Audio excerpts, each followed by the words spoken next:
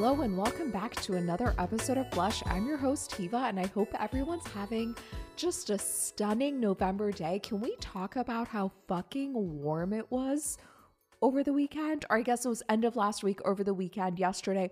I wore shorts. On Sunday and Monday. Is that not like kind of crazy?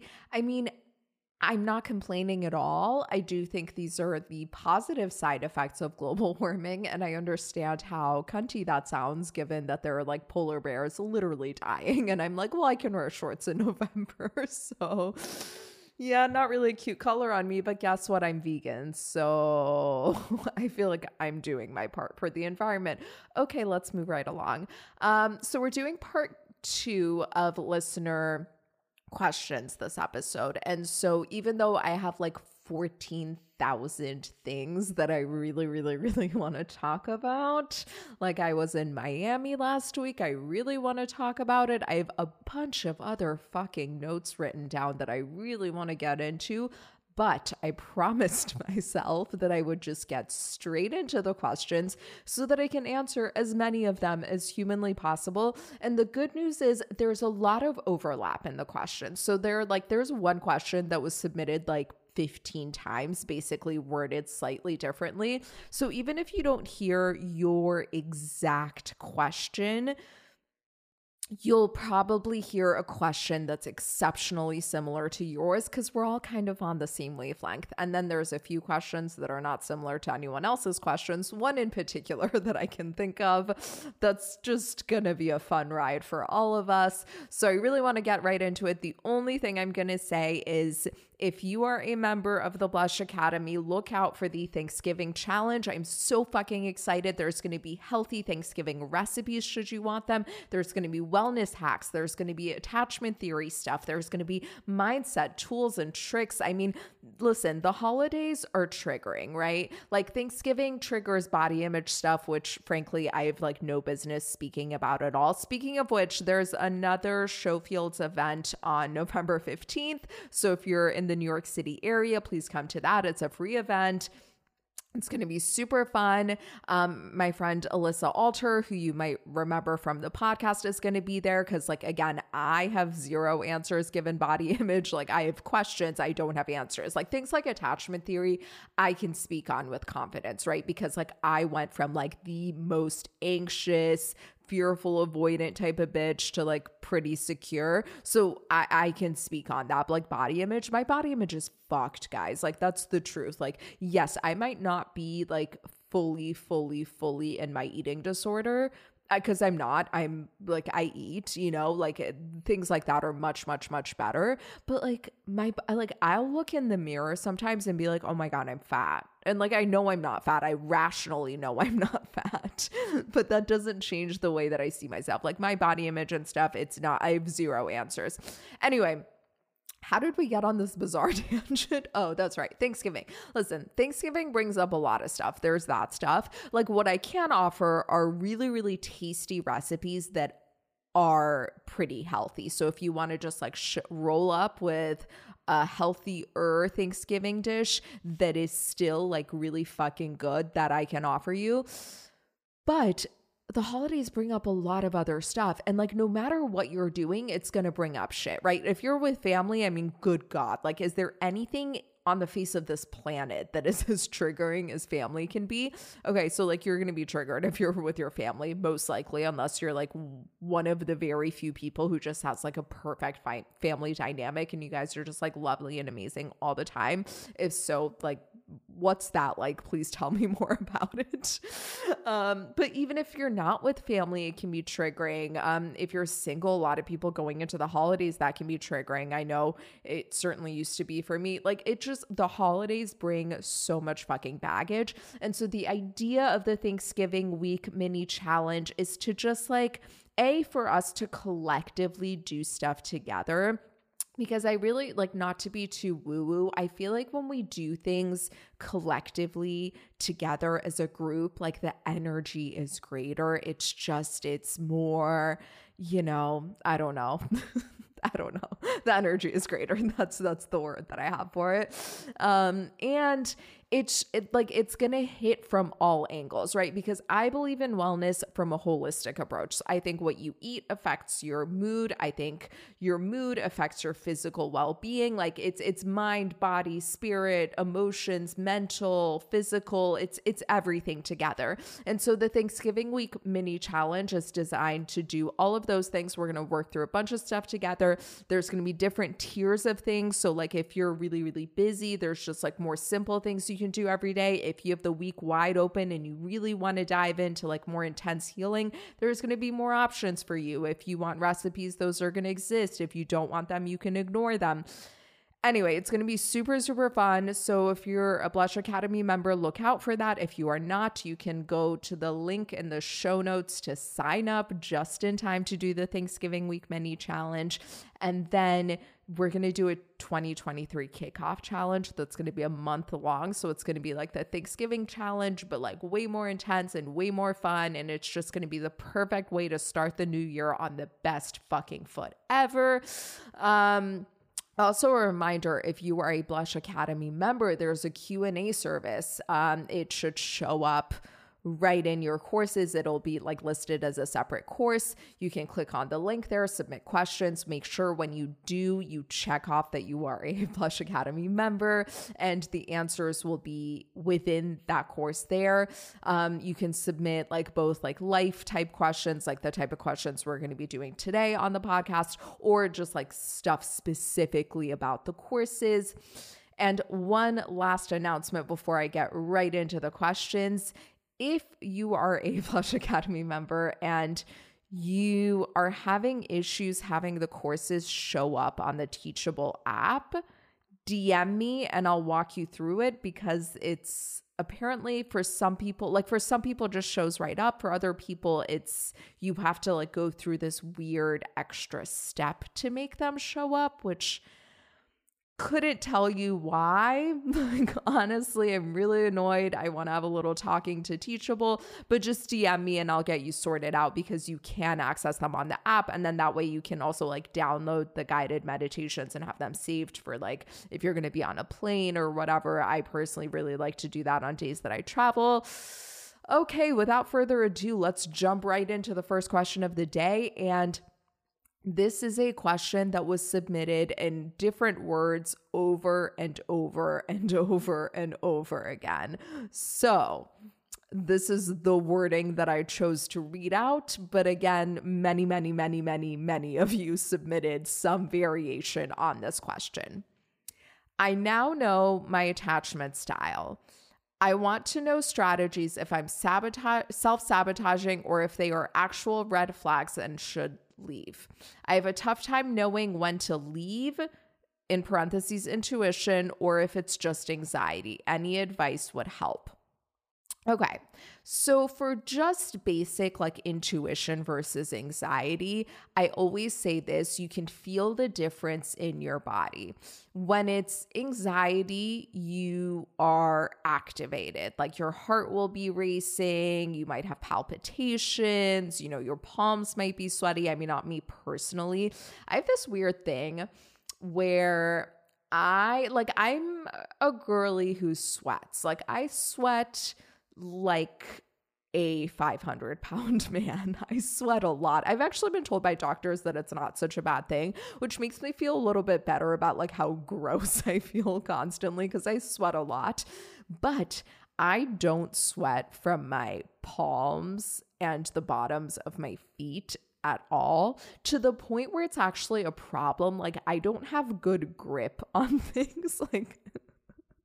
Like things will like slip out of my hands, or like when I try to open plastic bags, like like those grocery bags, like when you're like putting produce in a bag, or it's the same thing with doggy bags. I have a really hard time opening them because like I don't sweat enough from my palms to have like proper grip on things. And I'm convinced that my palm sweat glands were just misplaced into my head, because like, let me tell you, the top of my lip will sweat like a fucking motherfucker. Like it is intense how much sweat will come out of the top of my lip, but like not the proper amount of sweat for my palms. Anyway, so like not necessarily, you might not have every single possible symptom of anxiety. But keep in mind that anxiety has a lot of physiological effects, right? Like you're in a sympathetic nervous system state. So like your digestion stops, your heart is racing, you feel charged. I mean, anxiety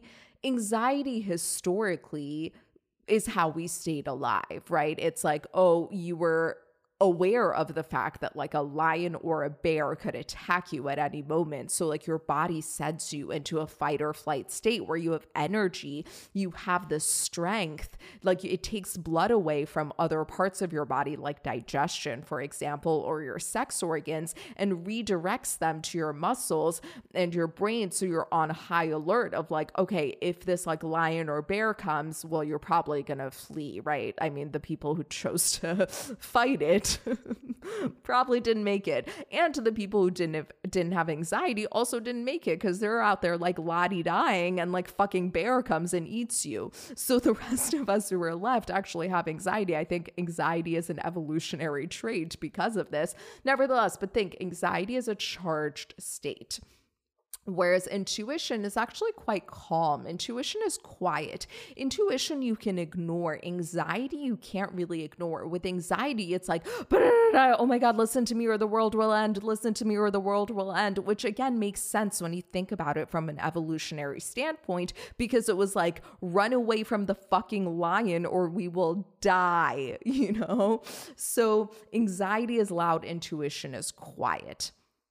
That being said, in this specific scenario, I think it's a lot harder to lean on the anxiety versus intuition, although part of it does hold. Again, like I've been in a lot of relationships where like there was intuition very quietly being like, leave this person, this isn't right. But it wasn't like loud, like an intrusive thought. But sometimes you actually have both. Like I've also, like I remember when I was dating the comedian, right? There was definitely quiet intuition that was like, nah, this isn't the dude for you. Like get out of this, that I could easily ignore. But then there was also loud, intrusive thoughts being like, is this right? Is this not right? Is this right? Is this not right? Is this right? Is this not right?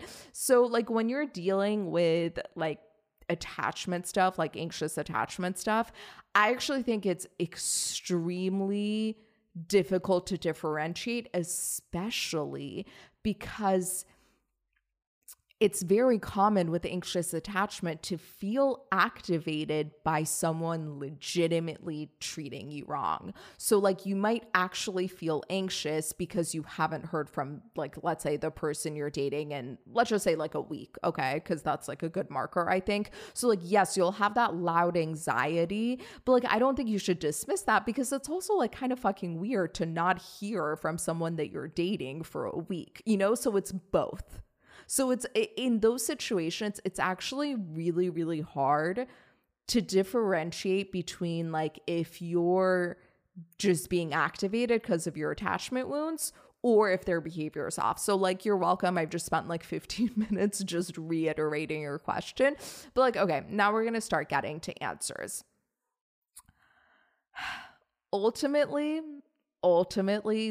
like the solution is to work through your attachment stuff. So like to really heal whatever wounds caused the attachment issues. Sometimes there's like small T trauma, things like, your parents just didn't give you enough independence. They were really helicoptering. They were fulfilling their own need for love and attachment through you and not honoring your own needs. Sometimes there's bigger T trauma, like you grew up in a household with a lot of like fighting, yelling, chaos, a lot of inconsistency. Your parents were sometimes, a source of comfort and sometimes they caused you fear. And then there's like even bigger T trauma of like more serious abuse, right? Whatever your situation is, it's like working through stuff like that. And then really going in a hypnotic state and giving yourself the childhood that you actually needed as a person.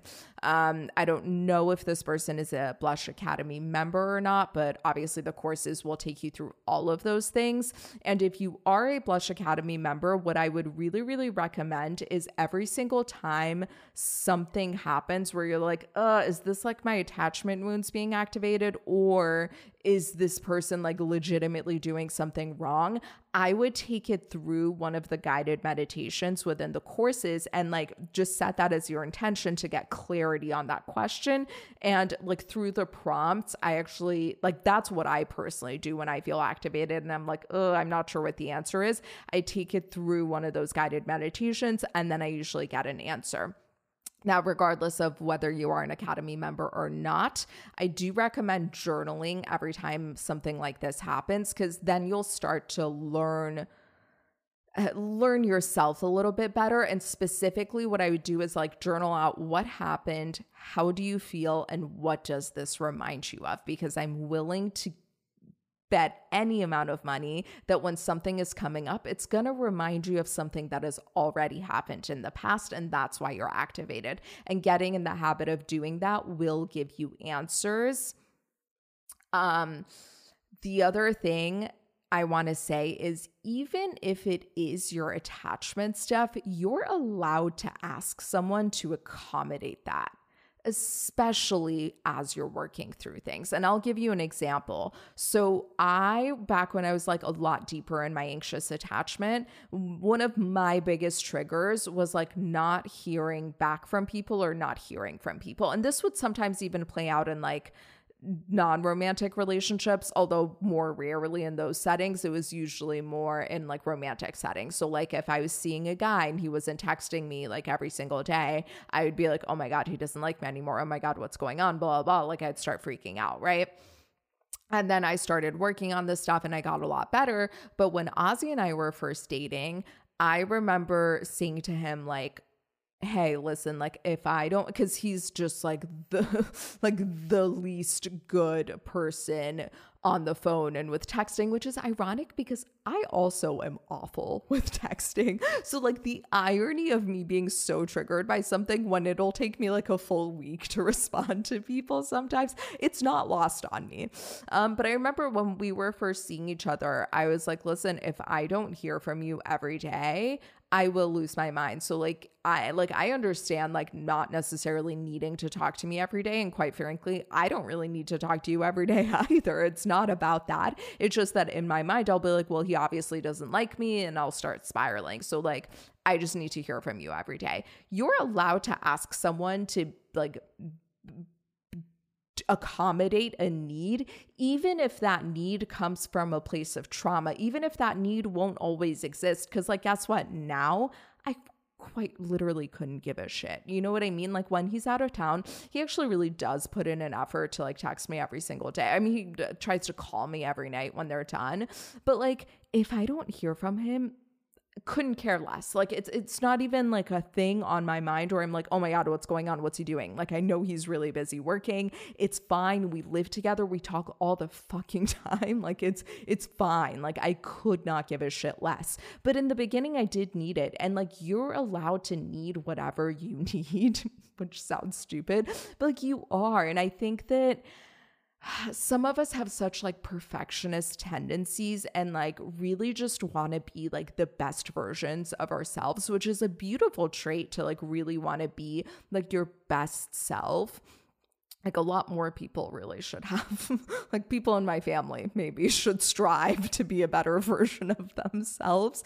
It's a really stunning thing, but like you don't have to be perfect, and like you don't have to be perfectly healed, and like you don't have to have like perfectly secure attachment to be able to have partnership. In fact, a lot of people with extreme anxious attachment just start dating someone who's secure and like end up being fine like that. I personally that wasn't the case for me. Like I wanted to just stop feeling anxious. You know what I mean? So like for me, like just like taking out all my anxious attachment stuff on someone who's secure and just willing to put up with it, like that wasn't the solution for me. And that's why I have my courses, so that like other people who feel a similar way can actually work through it rather than being like, oh, I just found someone who puts up with it. But like, if that's you, go off. Nevertheless, we are always allowed to have needs, and we are allowed to ask people to meet our needs. And I think it's a really, really good test, not like a test, that's not the right word, because like we're not testing people, but if you ask someone to meet a need and they change their behavior to at least try to meet that need, that says a fucking lot about the person. Like I remember going back to like the very beginning with Ozzy, when I'd say I was like 80% towards secure attachment, but there was like that last 20%. It was really nice. Like I noticed every time I would ask him, like I'd be like, okay, like this makes me anxious, or like this makes me feel like this. Like he would always like change his behavior to give me what I wanted. So you're allowed to ask people, and like my communication tip is always like start with a compliment, then be like, when this happens, it makes me feel like this. Do you think you could do this? Right? Like I've been having so much fun with you. But like when I don't hear from you really consistently, it makes me start to spiral that you don't like me anymore. So do you think you could try to just like call me every day or text me every day? Boom, simple. It's so easy.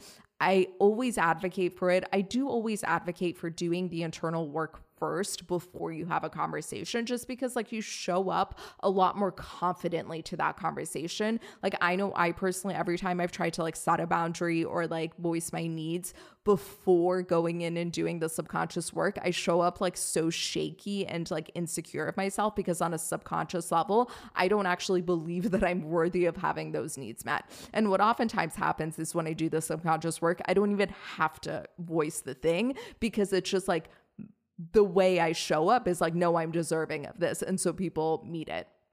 Anyway, I hope that's helpful. If not, ask for more clarification. But yeah, a lot of people asked some variation of this. Question number 2. My boyfriend and I are moving in together next month. I'm really nervous. It's my first time living with a partner. I know you and Ozzy moved in together a few months ago. Did you have any hiccups? Was it hard? What advice do you have for making this a harmonious transition? Love that phrasing, a harmonious transition. Go off, queen. Okay, for us, I'll be honest, it was really, really easy.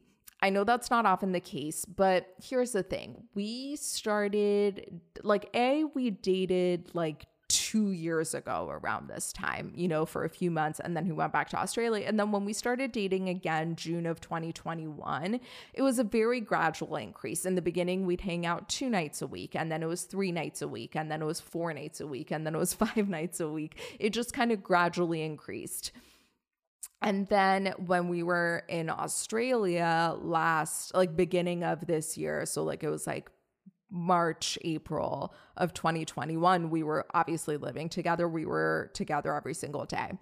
And then when we came back here, we moved in together. So it was a very gradual increase. By the time we were quite literally living together, we had already kind of been living together. So it wasn't we already just knew each other very well. And then on top of that, we're pretty compatible in living styles. And by that, I mean, neither of us have massive things that are it's not I've dated guys who are extreme, neat freaks or clean freaks. And as much as I wish I was, cause there's nothing more that I love than a really minimalist aesthetic with zero clutter anywhere. It's just, I have a very hard time sustaining it. So we just have compatible living styles. So for us, it really, really was very easy. Now, what I will say is number one thing to be aware of when you're moving in with someone, and this is going to sound stupid, is they have stuff. Because here's the thing, when you're if you're about to move in together, my guess is you've had a lot of overnights together, right? You're used to them being in your space or you being in their space a lot. What you're not going to be used to is when you move in with someone, they have stuff, they have belongings. Much to my dismay, they own shit. So it's just extra stuff. I've always found that to be the most jarring thing about moving in with a guy. I'm oh, so it's not just your body that's going to be entering. Now you have all this shit that's going to be here too. Cool. So just be mentally aware of that and what you're going to do with your stuff. Now, how I've handled it, and keep in mind, we came back from Australia in May. Still haven't really sorted this out, but I've been trying to like get rid of shit in my closet and reorganize it so that he can put his stuff away. It hasn't fully happened yet, but it's also for a New York City apartment, it's like pretty big, so we've just dealt with it. Again, like neither of us are clean freaks, so there's just kind of shit everywhere as we deal with it, but just be mentally aware that they're gonna have stuff and like how you're gonna make both of your stuff fit. Now, on the other hand, you're going to save a lot of money in rent, which is super, super cool.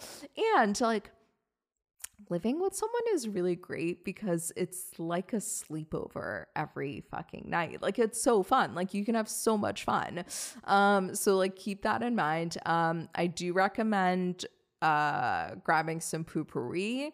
It's a spray that you spray inside the toilet bowl before you poo, and it just like kind of masks the scent, and it's not like harmful fragrances. They use essential oils, I believe, although it is very strong for just being essential oils, but I actually really think it's like not like really harsh synthetic fragrances, and I really, really love it. It just kind of takes a lot of like the anxiety of the whole poo situation out, because that's another thing when you move in with a boyfriend, the whole like poo of it all. Again, for us, it was easy because like we're so open. I'll just be like, hey, I'm about to poo, so like go to the other side of the apartment. So that's something to keep in mind. I would recommend like whether it's formally or informally, kind of like delegating tasks. Again, a nice thing about living together is that you now have two people doing all of the household stuff. So like I generally cook because like I just enjoy cooking, and I'm often like recipe testing and things like that. Again, I like partially cook for a living, so it just makes sense that I do all the cooking, and he generally does all of the dishes and general cleaning around the house. I don't really fuck with that stuff. Like we have a system. And then the biggest thing that I recommend for moving in together is like pick your battles. Like you're not going to be able to get upset about everything. It's just you're going to have to pick your battles. For example, something I've noticed about men, not to like gender stereotype, but we're gonna, is there is something about men that seems to make them like incapable of closing cabinet doors. I don't know what it is. Like maybe the gene for closing cabinet doors resides on the X chromosome. So much like color blindness and baldness, it's just more prevalent in men. Couldn't tell you, but something about men, they just seem to not be able to close cabinet doors. So instead of being like, hey, dumbass, like, why do you leave the cabinet doors open all the time? Like, what, like, do you just want easier access for next time? Or do you think it should just be open? Like, is this like a statement that you're making? Like maybe you like the idea of an open concept kitchen and you think cabinet doors should just be open all the time. Generally what I'll do is if he walks away, I'll be like, hey, can you close that cabinet door? Or I'll just do it myself, because it's just not like the hill that I feel like dying on. And I'd rather save that for something that's a little bit more meaningful. At the end of the day, who gives a shit? He doesn't close cabinet doors. It's, you know, it's a small price to pay for everything else. So really pick your battles, communicate your needs, like figure out what's actually, you know, like you really can't have this, harp on that, and really communicate instead of like being passive aggressive or like letting it fester. Like with most things in life, communication really fucking helps. Hope that's helpful. Congratulations. Honestly, just lean into the fun stuff. It's like I said, it's like having a sleepover with your best friend every single day. It's super fun. There's nothing better. Question number three? I think it's 3. I don't know. I love this question. It's so interesting. I'm curious to hear your take on men in power and the hold they have over women.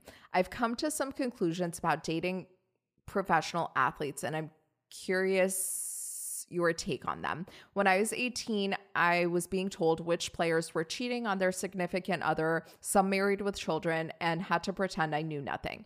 I just feel that women put these guys on such a high pedestal that they will do anything to get their attention and almost treat them like God rather than just another guy doing his job.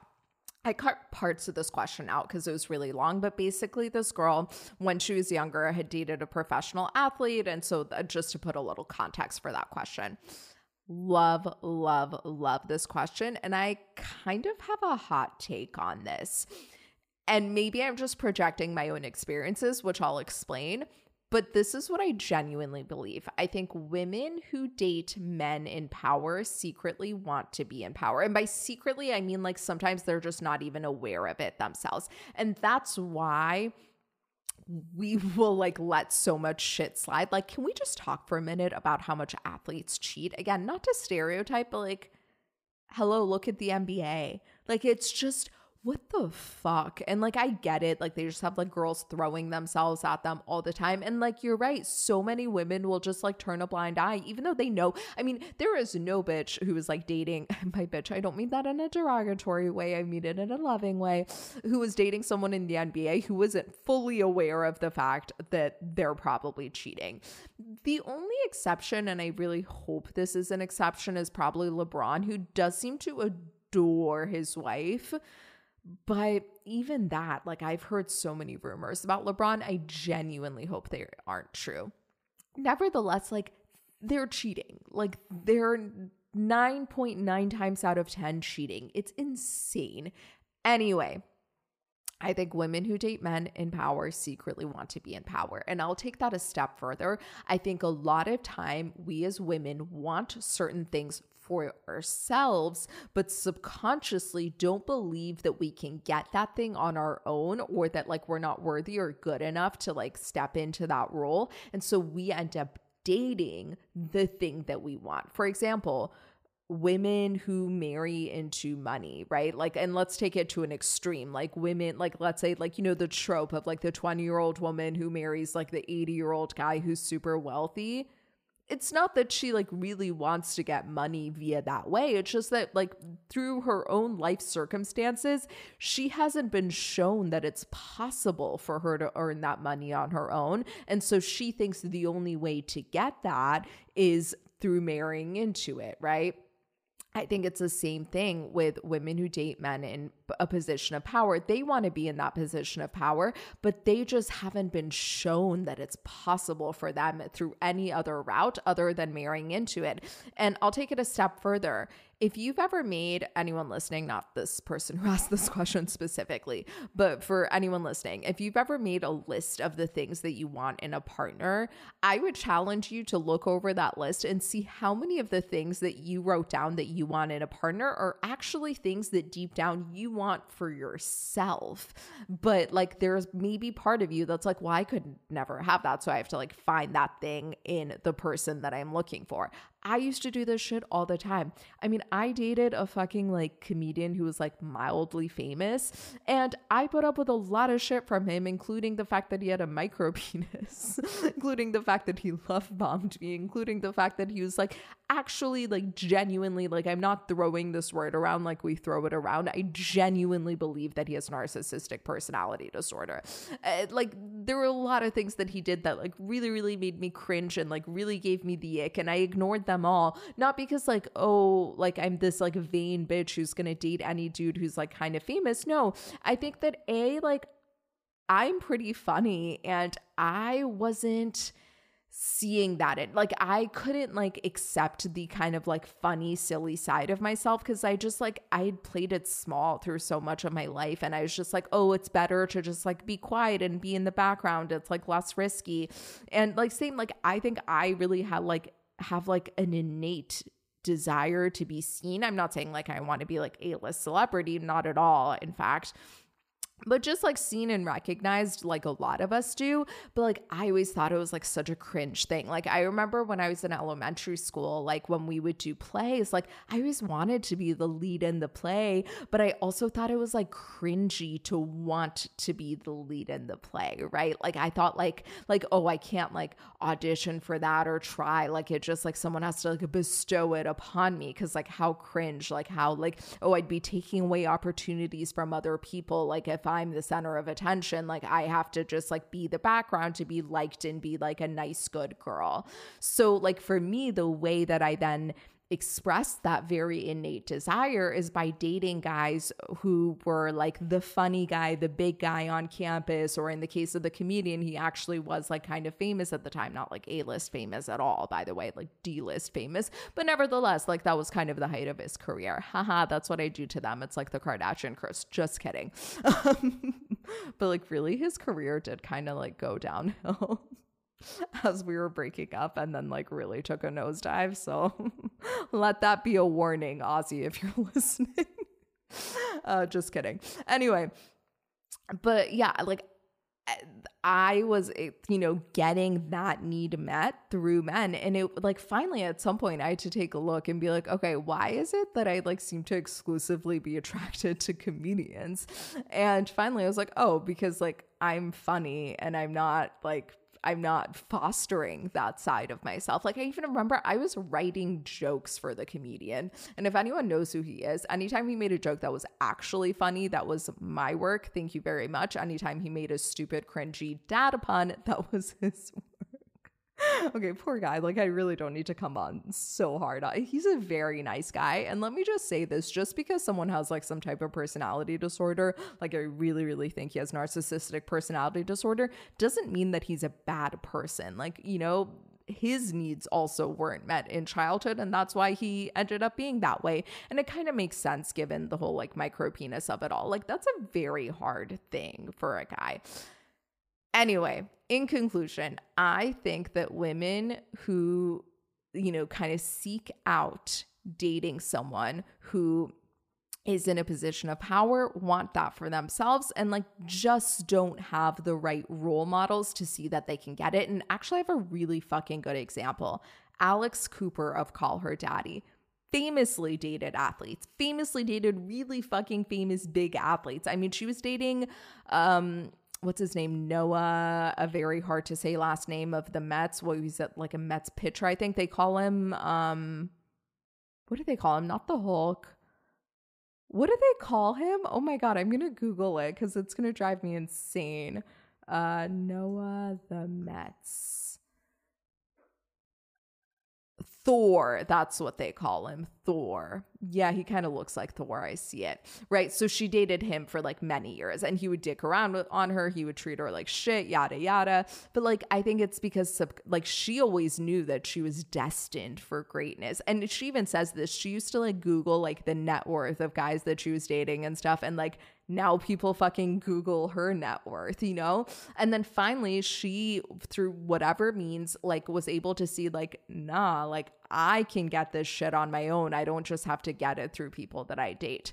And I think this is a symptom of a God, I'm going to say the word that I never know how to say. Someone DM me a voice memo of how to say this word because it shouldn't be this hard. I think it's a symptom of the patriarchal society that we live in, where we, especially like for us, like I think it's different for kids growing up now, but like we lived in a time where on TV we would see women marrying into things. Women, Anna Nicole gets rich because she marries that old billionaire. Like we just see like that is how women get things, rather than like no, women can accomplish things on their own. So in conclusion, that's what I genuinely think, and that's why they put up with a lot, because in exchange they're getting the proximity to the thing that they actually want on their own. And zero judgment because I've been there. Okay, next question. And this was a very popular question too. Again, variations on this. I recently broke up with someone in an attempt to get them to fight for me, exactly like you talk about in your TikTok. But instead of fighting for me, he said he's done. I've been begging him to take me back. Do you think there's any chance we'll get back together? Okay, first of all, I have quite literally been exactly there. Exactly there. Short answer, I don't know if you'll get back together, but let me expand. So when I was dating the comedian, there were 2 times where I did this, right? There was one night, the absinthe night that I talked about, I believe 2 episodes ago. If you want to go back and listen to that, it was episode 101. I told the full story. I did kind of try to end things with him. We didn't talk for a few weeks, but then we ended up dating after that. And then the second time I did it was New Year's Eve. This was, so like December 31st of 2018 going into January 1st of 2019. Right. I like raged out at him while we were at the fish show. I was like, I'm done with you, blah, blah, blah. And then immediately afterwards, I was like groveling, begging to get back together, yada, yada. Obviously, we did not. Although I will say like starting not a few months later. No. Because like he dated someone else until the following New Year. So like after he broke up with that person, he did actually really try to get back together with me a few times. And by that point, I was like so moved on that it was whatever. So I mean, in theory, could we have gotten back together? Yes, but like over a year after that. So we did not get back together. That doesn't mean you guys won't get back together, right? But here's the thing. In economics, there's something called the dominant strategy. It's like in game theory. And in game theory, you always look at like, okay, there's like what other people might do and what you might do. Like the most classic example in game theory is the prisoner's dilemma. You've probably heard of it, right? Like you and your friend get arrested. I don't remember for what. I think there are variations of it, but it doesn't matter. And you're separated. And now if you're told, like basically your options are you either snitch on your friend or you stay strong. Now, if both of you stay strong, you get off. It's the best case scenario. But if you stay strong and your friend snitches, then you're super, super fucked. And if you snitch and your friend stays strong, your friend is super, super fucked. And if you both snitch, then it's less good of an outcome than if you had both stayed strong, but it's not the ideal outcome. Okay, I'm not going to go too far into this. Now, a prisoner's dilemma, if like, let's say if your friend were to not snitch, your best option would be to not snitch. But if your friend does snitch, your best option is to snitch. So you don't really have like a dominant strategy that holds for both scenarios because it really depends on what your friend does and you don't know what your friend's doing because you're separated.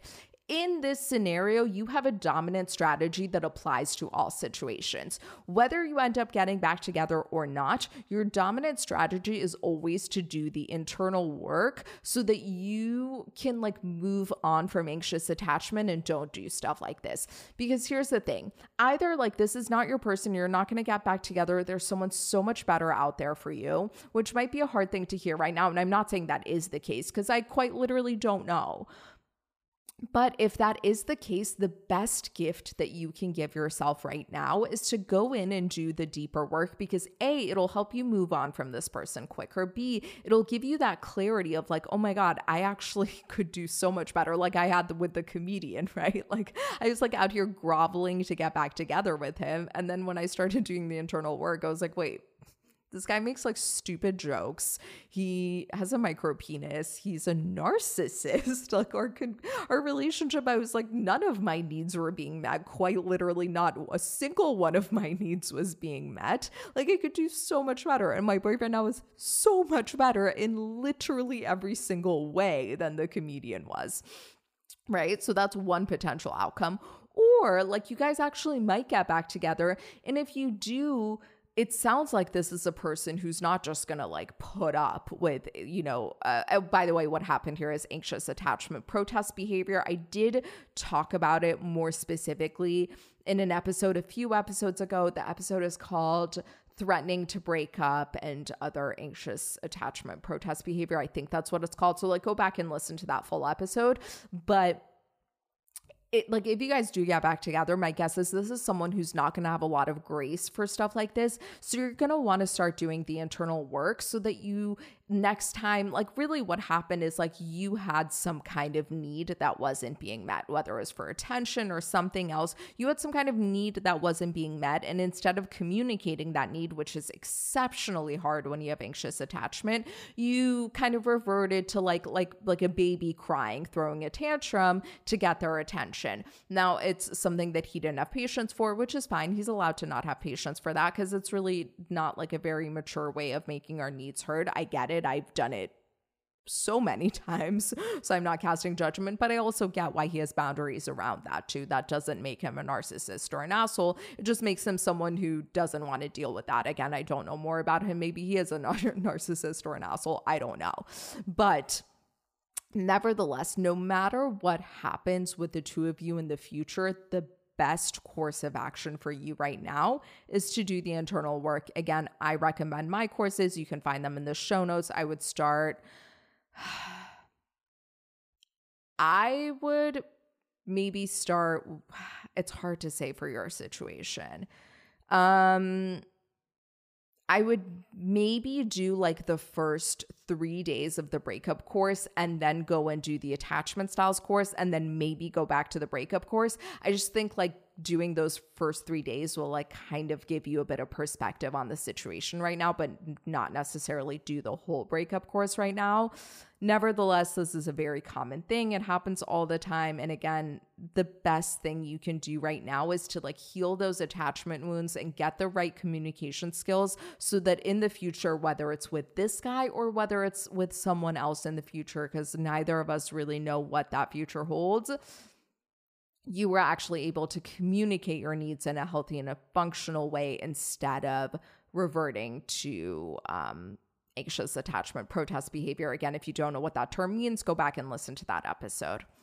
Okay, the next question I'm not going to read because it was unbelievably long. So I'm just going to paraphrase. This was from a man whose girlfriend really enjoys playing with his belly button. They've been together for 6 years. Apparently it's a new thing that he does, that the girlfriend likes to do. And he has an outie belly button. He's self-conscious about it. He's wondering if this is some kind of kink and, you know, what to do. He's open to it if it is some kind of kink. He's just unsure about the situation. They also are like trying to have a child together, I think, or like, I don't think she's pregnant yet. I don't know. And so he has a lot of questions about engaging with the baby's belly button and whether they should like blow raspberries on it and things like that.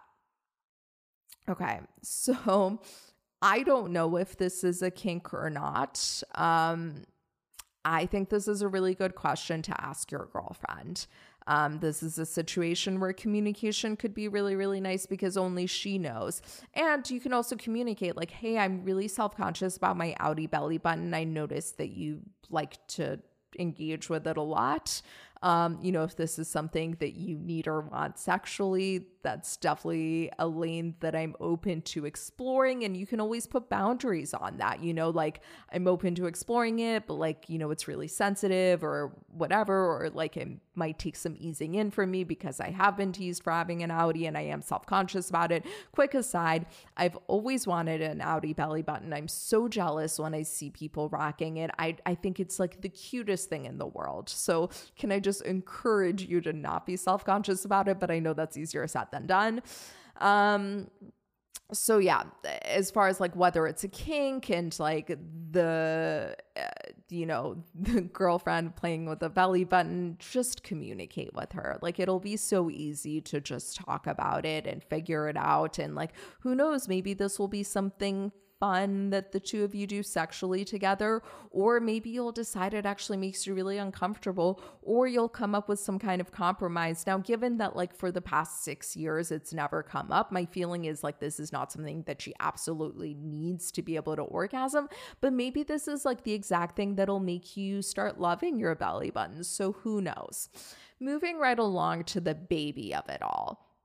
Yes, in pregnancy, definitely engage with your girlfriend's belly, talk to it, sing to it, like babies can hear that, create like a warm, nurturing environment. Be cognizant of the fact that babies can hear what's going on. I mean, fetuses can hear what's going on inside of the belly. So do try to keep like a calm, nurturing, safe environment rather than one with like a lot of yelling and screaming and like stress and anxiety. Do talk to the belly, do sing to it, do whatever feels good to your girlfriend, because this is going to be a time where she's going to have very strong intuition of like what the baby wants and needs and what it doesn't want and need. So really check in with her. Again, communication really is king in this scenario. As far as babies themselves and belly buttons, my sister-in-law recommended this book called Belly Button Book. It's by Sandra Boynton. That last name is spelled Boynton. It's available on Amazon. She highly recommended it.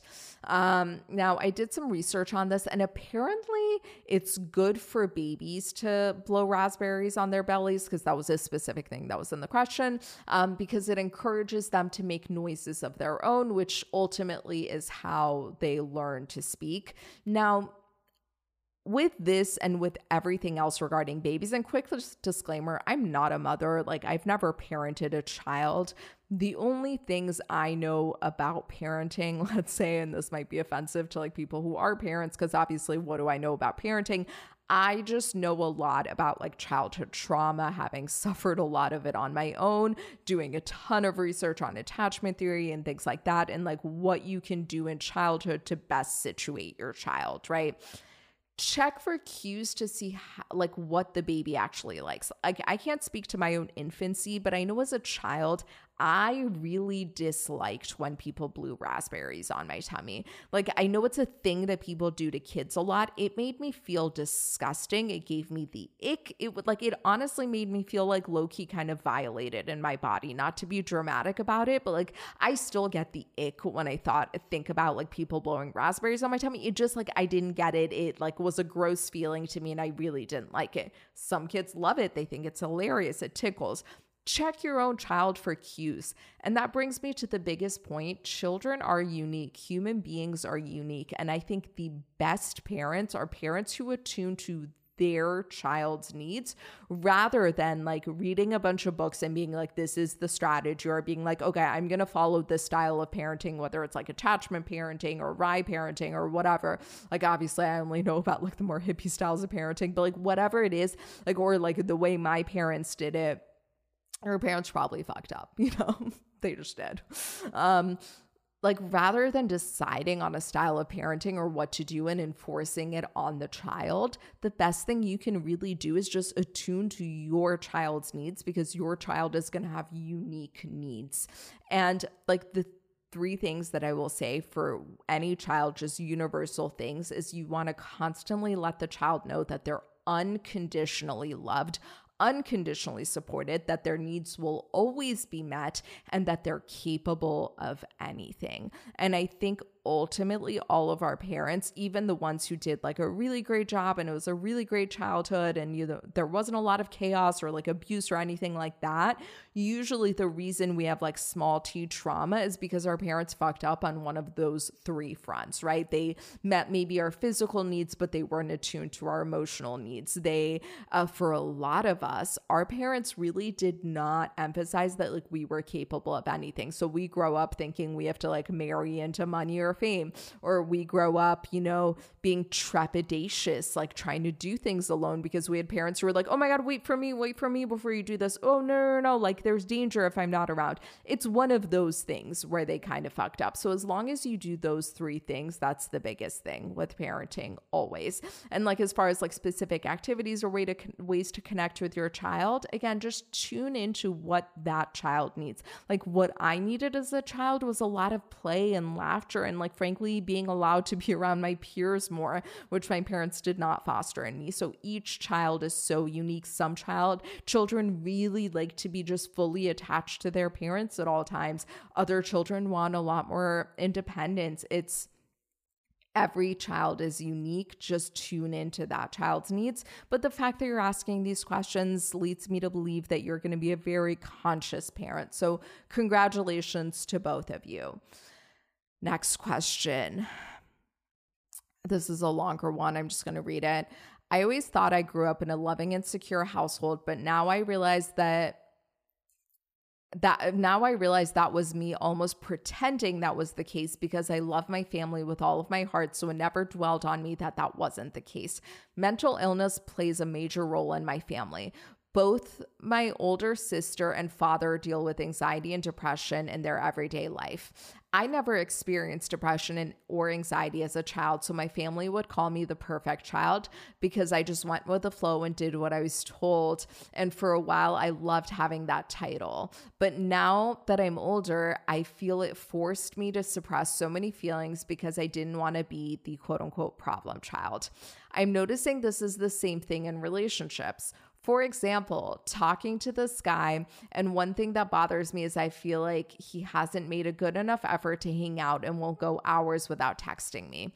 Every time an inconvenience like this happens, I convince myself that the guy just doesn't like me anymore or want to be with me, and I'll end it. With guys in the past, when it stuck that they didn't chase me, I would be so depressed and hate myself. Like one time this happened with a guy and I slept for 3 days straight. The guy I talk to now reassures me that he does like me, but has been super busy. And although I forgive him deep down, I don't and pretend that everything is okay on the surface. But when I'm not with him or talking to him, I'll get panic attacks and just suppress feelings. Okay, first of all, I just want to send you so much love. I relate to so much of what you're saying. And really what I'm hearing here is there's a lot of trauma to work through. And this is a good example of small t trauma, right? It sounds like you had a very loving, very supportive childhood. There was no abuse of any kind. It doesn't sound like your family situation was too chaotic. Like this isn't big T trauma, but this is small t trauma. And let me highlight exactly what is small t trauma right here. So your father and your sister's depression, I'm guessing that they were considered to be too needy. They were problematic. They were difficult. They were contra. You were held on this pedestal as the perfect child.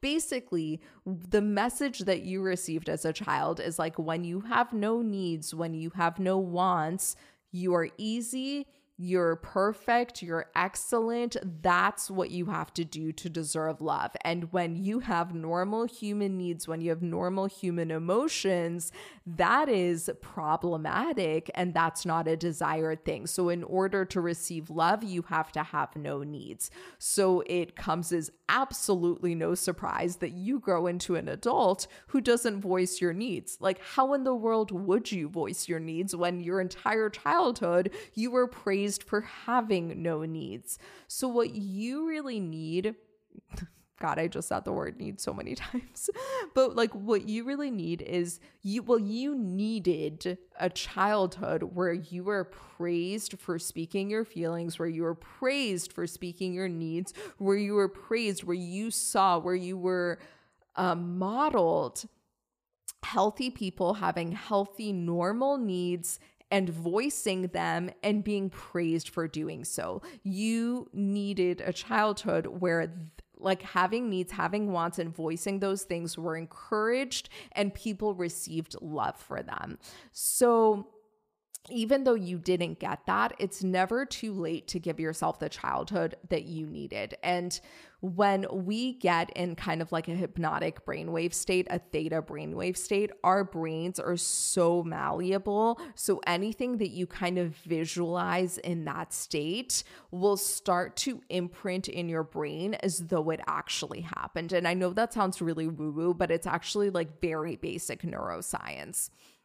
So what you want to do is you want to get into that kind of impressionable state, like a theta brainwave state. And you want to visualize a childhood where you were praised for speaking your feelings, where you were praised for speaking your needs, and visualize a childhood where other people were praised for speaking their needs, were praised for having feelings and needs. Because a lot of it wasn't directly on you. A lot of it was witnessing the treatment of your dad and your sister. So you really, like, what I would imagine is like getting in there and having like parents who were constantly like, hey, I'm feeling anxious right now. And other people being like, oh my God, it's so amazing that you're aware of that and that you can speak it. And like, what can we do to accommodate it? Right. And like when you're in that hypnotic state, you'll literally feel in your body how good it feels for other people to encourage that. And when you repeat that exercise, you'll then have this like new neural pathway in your brain that's like, it's really honorable and amazing to have needs and to be able to speak those needs. And then what happens is it'll become very easy for you to speak those needs because you'll have a brain that's wired for speaking needs. Does all that make sense? And now again, you can do this in my courses, like the guided meditations that I have, like use binaural beats, and they use a lot of tools from different types of therapy, like somatic experiencing and other types of therapy that will get you into like tools from hypnosis, also an NLP that'll get you into that hypnotic state, and then really like create those new neural pathways in your brain. Once you do the subconscious work, then I recommend communicating how you feel. And again, my formula for communicating is always starts with a compliment, and then you say the thing, how it makes you feel, and then ask them to do things differently, right? So like, hey, I'm having so much fun with you, but when I don't hear from you on a regular basis, it makes me paranoid that you don't like me. Do you think you could make an effort to send me a daily text? Or do you think you can make an effort to, schedule plans ahead of time? whatever it is. Even if you're super busy, it can just be a quick text. And again, I know I sound like a broken record. I always advocate for doing the inner work first so that you're more comfortable communicating your needs. Because otherwise, and especially with your situation, like if you just like try to force yourself to like speak your needs and like follow my formula of speaking your needs, what's going to happen is your subconscious mind is going to be anticipating disaster, because that's what you witnessed as a child. You witness like people who have needs are bad. And so like what you'll then be doing is like creating an action that your brain deems as bad, because that's the messaging it received as a child. But when you do that subconscious work first, then it'll be like, oh my God, speaking my needs is like the most amazing thing I could do with my life. It just makes things easier. Okay. There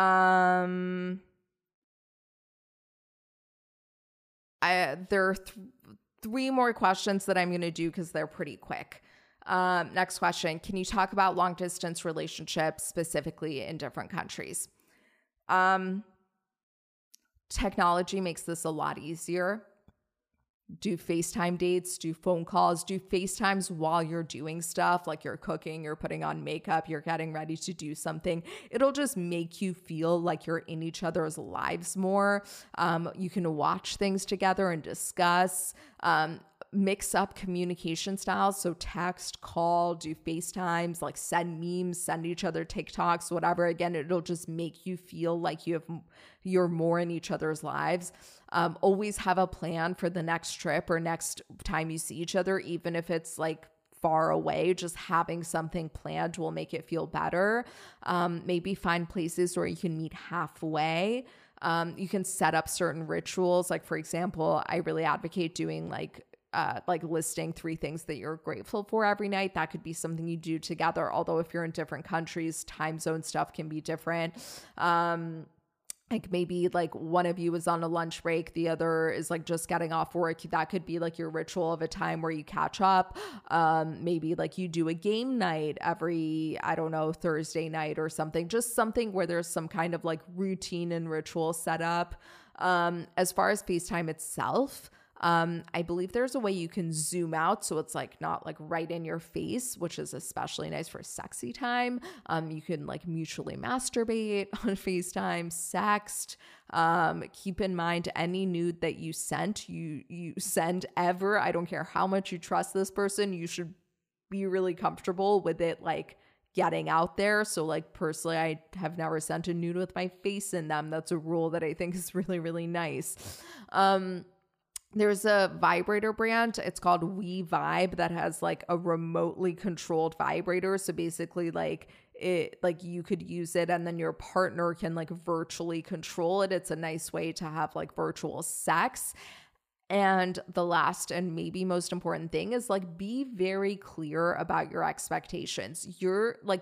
Communication is so much more important when you're long distance because you don't have the other like non-verbal communication things as much. So like be very clear. How often do you want to see each other? How often do you want to talk, FaceTime, text, etc.?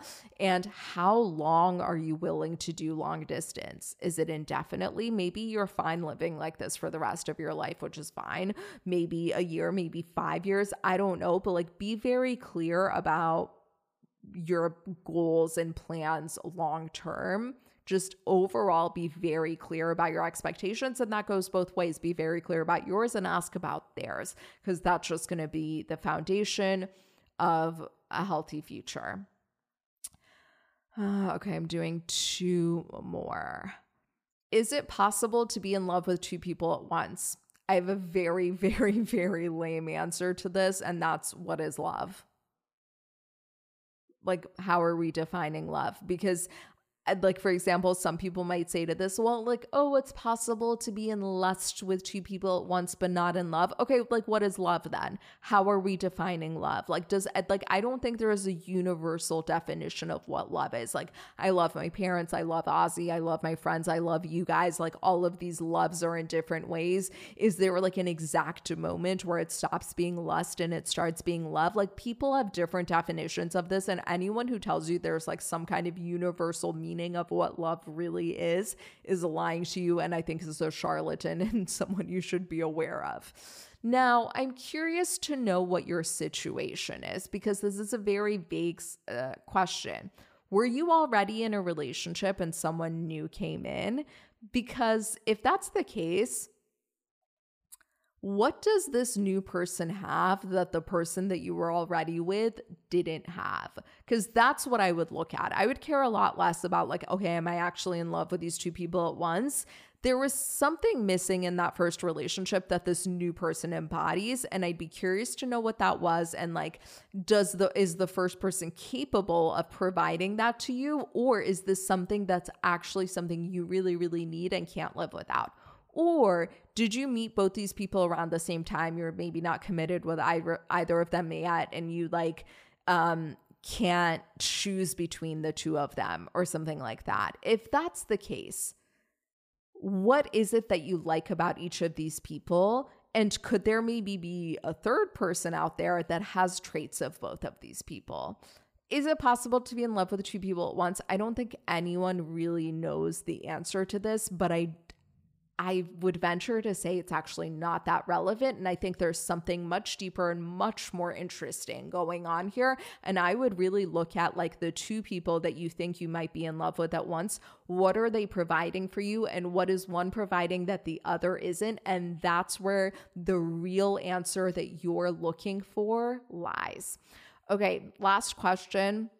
It's a super quick one. What's something you would teach your younger self first to help get better prepared for a relationship? Number one, do the internal work first. Look at your demons, look at your triggers, look at the things that make you feel defensive. What is it that someone could say to you that'll make you go, what? No, fuck you. No, you're so wrong. That's where you need to do work. Like look at like what was missing from your childhood that you really needed. What happened in your childhood that like kind of traumatized you? Work through all those things. I'm not saying you have to be a perfectly healed person to be in a relationship at all, but if you want better relationships, addressing this stuff will make you much better off. The other thing, and this is like kind of personal, might not apply to everyone. If I could talk to like 11, 12-year-old me, what I would say is like, you're going to have a lot of relationships and that's okay. Because like I grew up in a household that was very strict. And I think a lot of us kind of grew up in a less sex positive kind of time. And like, I know for me, like I wasn't allowed to date. Like I wasn't allowed to have crushes. Like I was like really kind of extremely verbally abused when like guys would just like call the house trying to talk to me. Like sometimes like to ask questions about homework, like the amount that I got yelled at and called names for something where I did literally nothing wrong is insane. So of course it was like imprinted in me that like if I liked a guy and he liked me and like we kind of dated, it was like such a wrong thing for me in the household that I lived in, that I think I felt the pressure of like, okay, well this has to be it. Like we have to get married, because like if I'm going to sacrifice like being like literally verbally abused, like to the point where I was like terrified that I'd be physically abused, then like this better be it, right? I wish I could go back and tell, and like, so that really made me cling on to relationships, cling on to guys that like weren't it for me,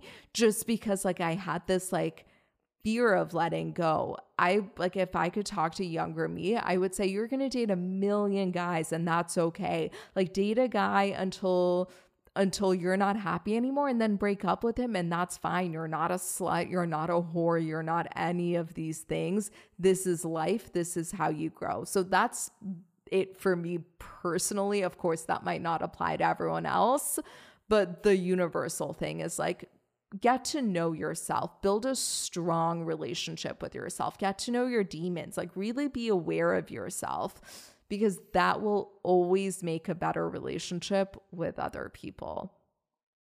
Okay, that's it.